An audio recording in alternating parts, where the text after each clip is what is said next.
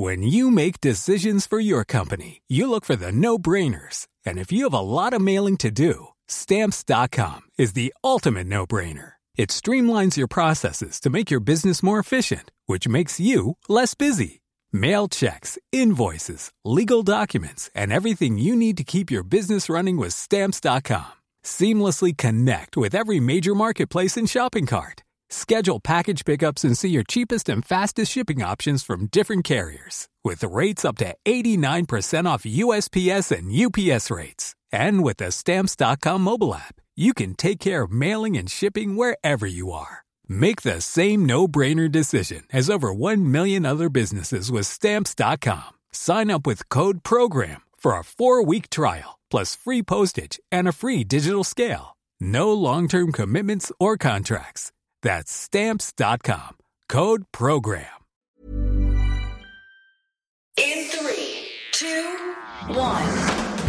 7 things you don't really need to know, but probably should. I'm Jamie East, and this is the Sunday 7. In today's episode, there's a planet-killer asteroid heading our way, scientists grow blood cells in the lab, and the looming twin-demic.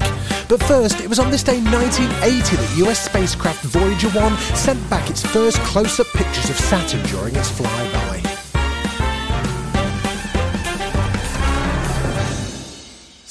The UN Climate Summit COP27 is officially underway.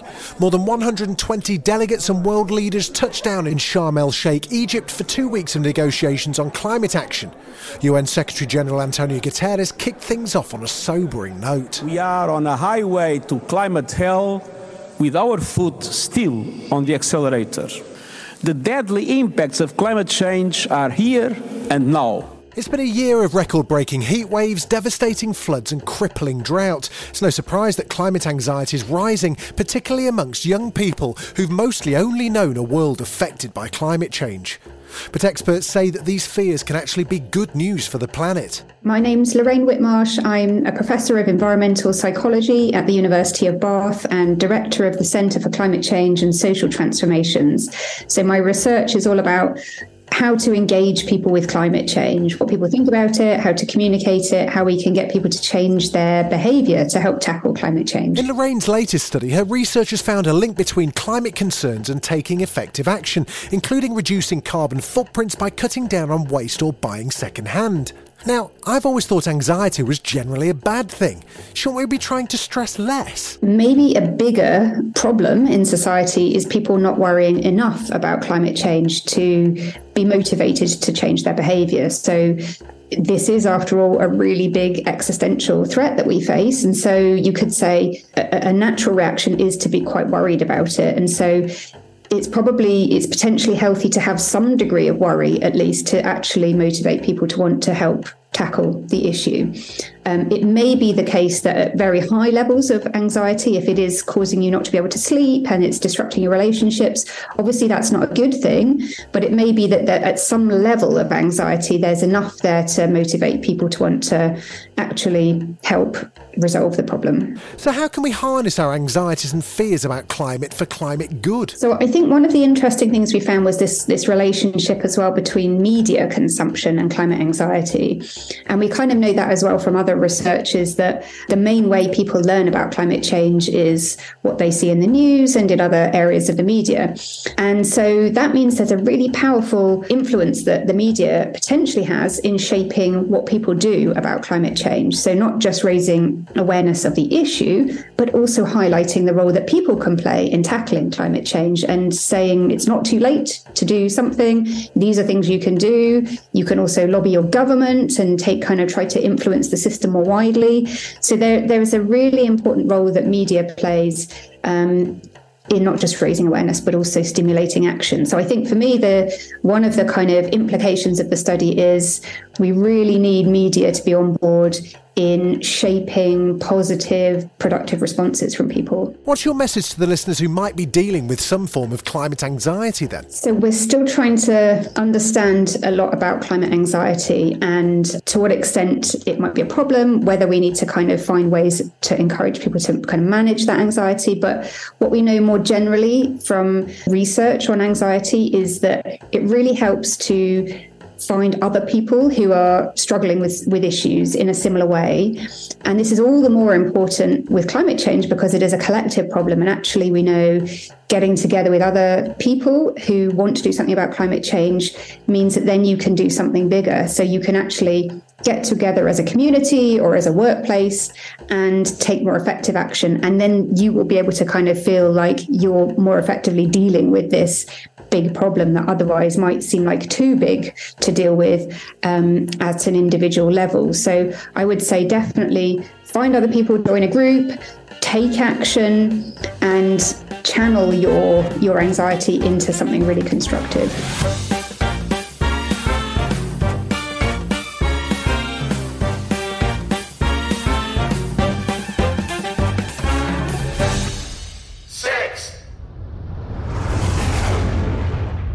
Researchers say they've found a potentially life-threatening asteroid hiding in the glare of the sun. A team of international astronomers have discovered 3 new near-Earth asteroids. 2 have orbits that won't intersect with Earth's, but a third is a 1.5 kilometre wide chunk of space rock that could someday cross our path. This comes just weeks after NASA deliberately crashed a rocket into an asteroid, the first full-scale test of asteroid deflection technology.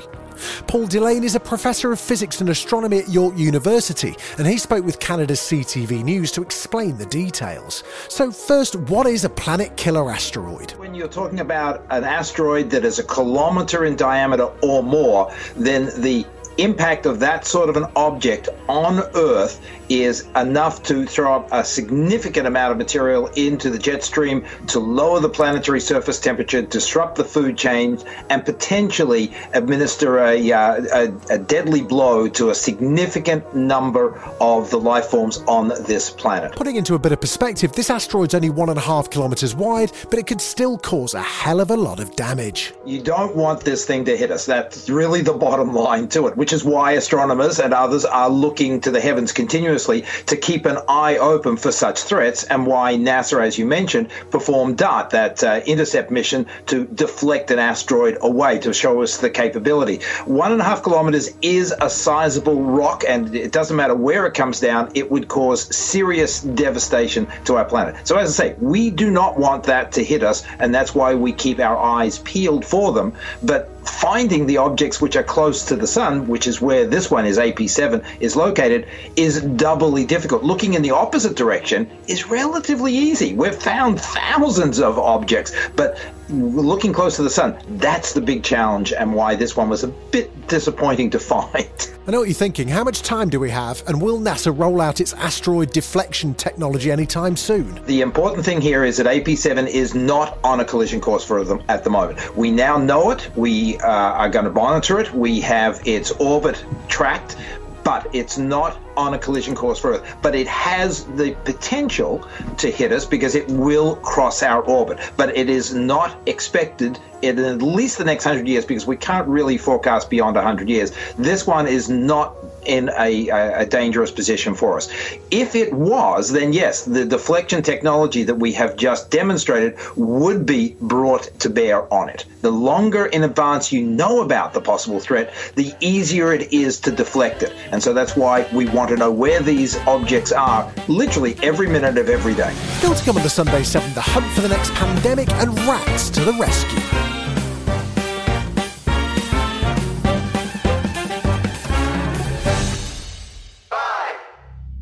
New outbreaks of the deadly Ebola virus are alarming scientists. Ebola is one of the deadliest of pathogens capable of jumping from wild animal to humans, just as COVID-19 likely did. This is called spillover, and disease detectives are warning that the threat of spillover has never been higher. This is because as urban populations grow, they start to come into contact with these wild animals. In the wake of the COVID-19 pandemic, scientists are heading to global hotspots like Uganda to try and find the next deadly virus before it finds us. I would say another pandemic is guaranteed. It's not a matter of if, but when. That's why we're so committed to preparation. That's wildlife epidemiologist Christine Johnson speaking on the US news show 60 Minutes. Johnson leads the UC Davis team and has been hunting viruses around the globe for decades. According to her, bats are prime suspects for spillover. They harbour more viruses lethal to humans than any other mammal and could be responsible for the next deadly pandemic. And with communities moving deeper into the forests and closer to these bat populations, the risk of spillover has never been higher. Bernard Sabide is a top wildlife vet in Uganda working with Johnson and her UC Davis team in the Bwindi impenetrable forest. The population has grown. People have moved into areas they never occupied before. That shrinkage of the buffer, the habitat between people and wildlife has become so narrow, so that increases the contact. Governments cannot stop people from moving in some of these areas because they have nowhere else to go. Like bats, primates also carry many viruses that have leapt to people. UC Davis epidemiologist and wildlife vet Tiara Smiley-Evans says that catching a virus early at the point of spillover is vital to containing it. There are probably more pathogens that we don't know about than ones that we do know about. We need to gather more information and more intelligence about what may be out there and able to spill over before it does. Whenever you're creating a new opportunity for humans to come in contact with wildlife populations that they were never in contact with before, you're creating a brand new situation. In order to control these situations, Smiley-Evans collects saliva from the primates in the forest to understand what viruses they could be carrying. Combined with initiatives that train rural communities to be on the lookout for any unusual fevers or flu-like symptoms, scientists are able to match human illnesses to the animal viruses they found in the same area. It's a bit like putting pieces of a puzzle together. All the samples are tested in the same way for the same pathogens. So the goal is that if we're sampling at the same time, in the same area, we can start to connect the dots and understand when there's been transmission of a particular virus. As spillover threats grow, it's impossible to separate human health from the health of the natural world. The hunt for pathogen X is a search for what threatens the animal world as much as it threatens us.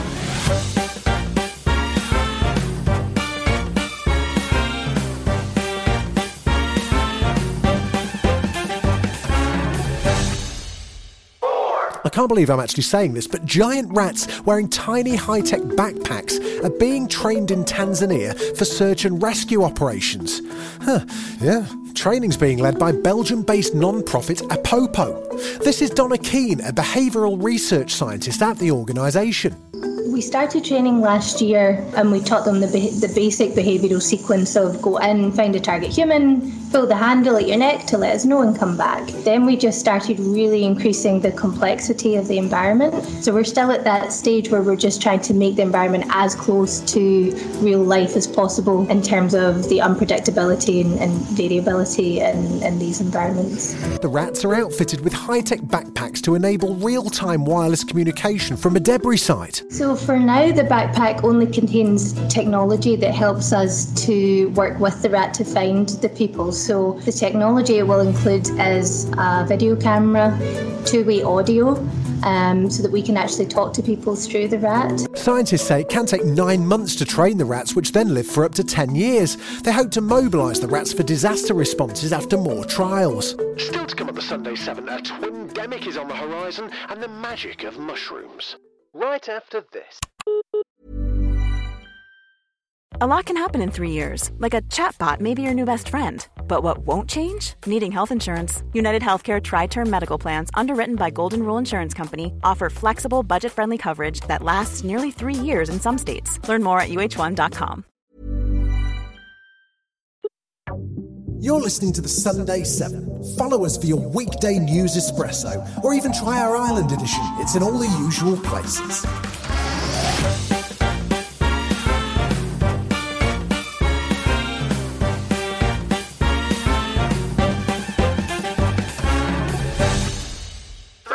Blood grown in a lab has been given to people in a world-first clinical trial. Research teams from Bristol, Cambridge, London and NHS Blood and Transplant are testing tiny quantities of blood, equivalent to a couple of spoonfuls, to see how it reacts inside the human body. We're really excited because it's the first time we've been able to grow enough red cells from stem cells in the laboratory to transfuse into healthy volunteers. And we really think that this is going to be a possible way of making red cells in the future for patients who we currently find it really difficult to provide much blood for. This would help patients with rare blood types and blood disorders like sickle cell. It starts with a normal blood donation. Stem cells are isolated from the rest of the blood and put into a special solution for around 3 weeks. This encourages the cells to multiply and turn into red blood cells. So far, these red blood cells have been injected into 2 volunteers. This is Ashley Toy, Professor of Cell Biology at the University of Bristol. We've literally been working on this for 10 years, and we've now taken blood from donors, grown it in the laboratory, so taken the stem cells from donors, grown it up in the laboratory, and it's now gone into people's arms. And this is something we've been dreaming about for many, many years, but now we're taking that first step into the clinic with lab-grown blood. It's a complex process trying to replicate a process our bodies do more efficiently than any lab can right now. But scientists want to see if the lab-grown cells have some advantages over nature. A regular blood donation contains a combination of both older cells at the end of their life and newer cells just beginning their journey. The researchers hope that in the lab-grown blood, all the cells would be new, meaning those who need regular transfusion wouldn't need them quite as often. The need for normal blood donations will remain, but the potential of this work could change lives.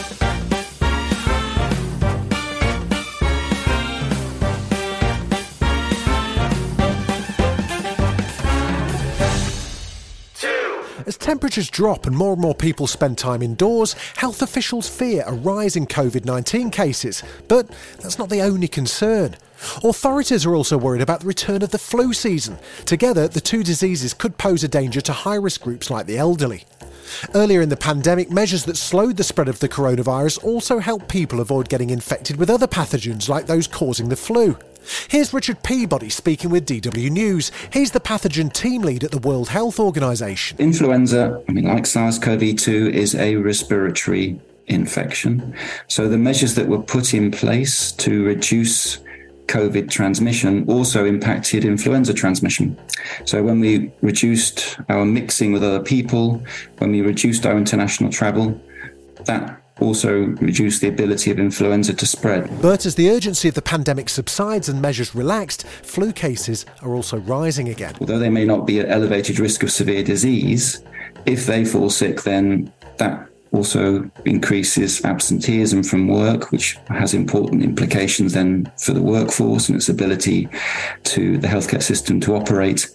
And of course, there's also potential risks that healthcare workers can infect their patients as well. In an effort to stave off the worrisome scenario of a twindemic in the upcoming winter, healthcare authorities are now spreading a simple message. Timely vaccination against both diseases can save lives.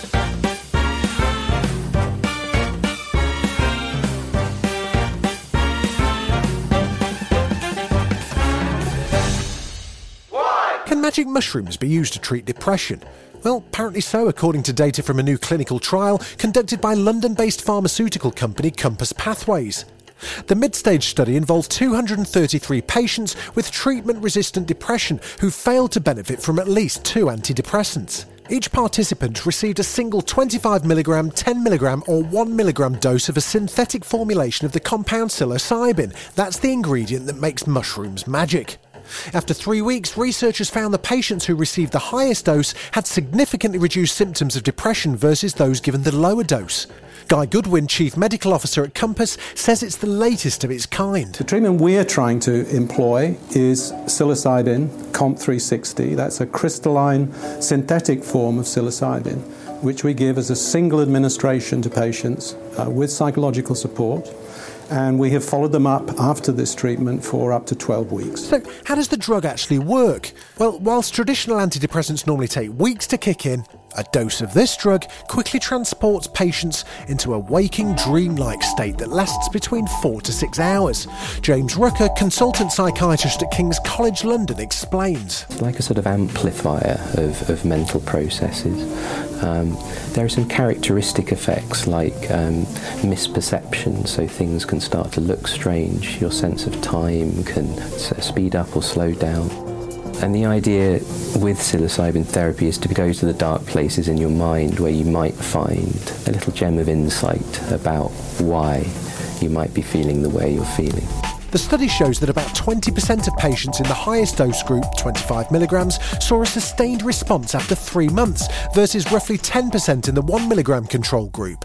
Given patients suffering from depression currently have limited treatment options, these findings are a step in the right direction. This has been the Sunday 7. Wherever you're listening, do us a favour and hit the follow button. We'll be back tomorrow at 7 a.m. with the regular Smart 7. Have a great rest of your weekend. Written, produced and published by Daft Dog.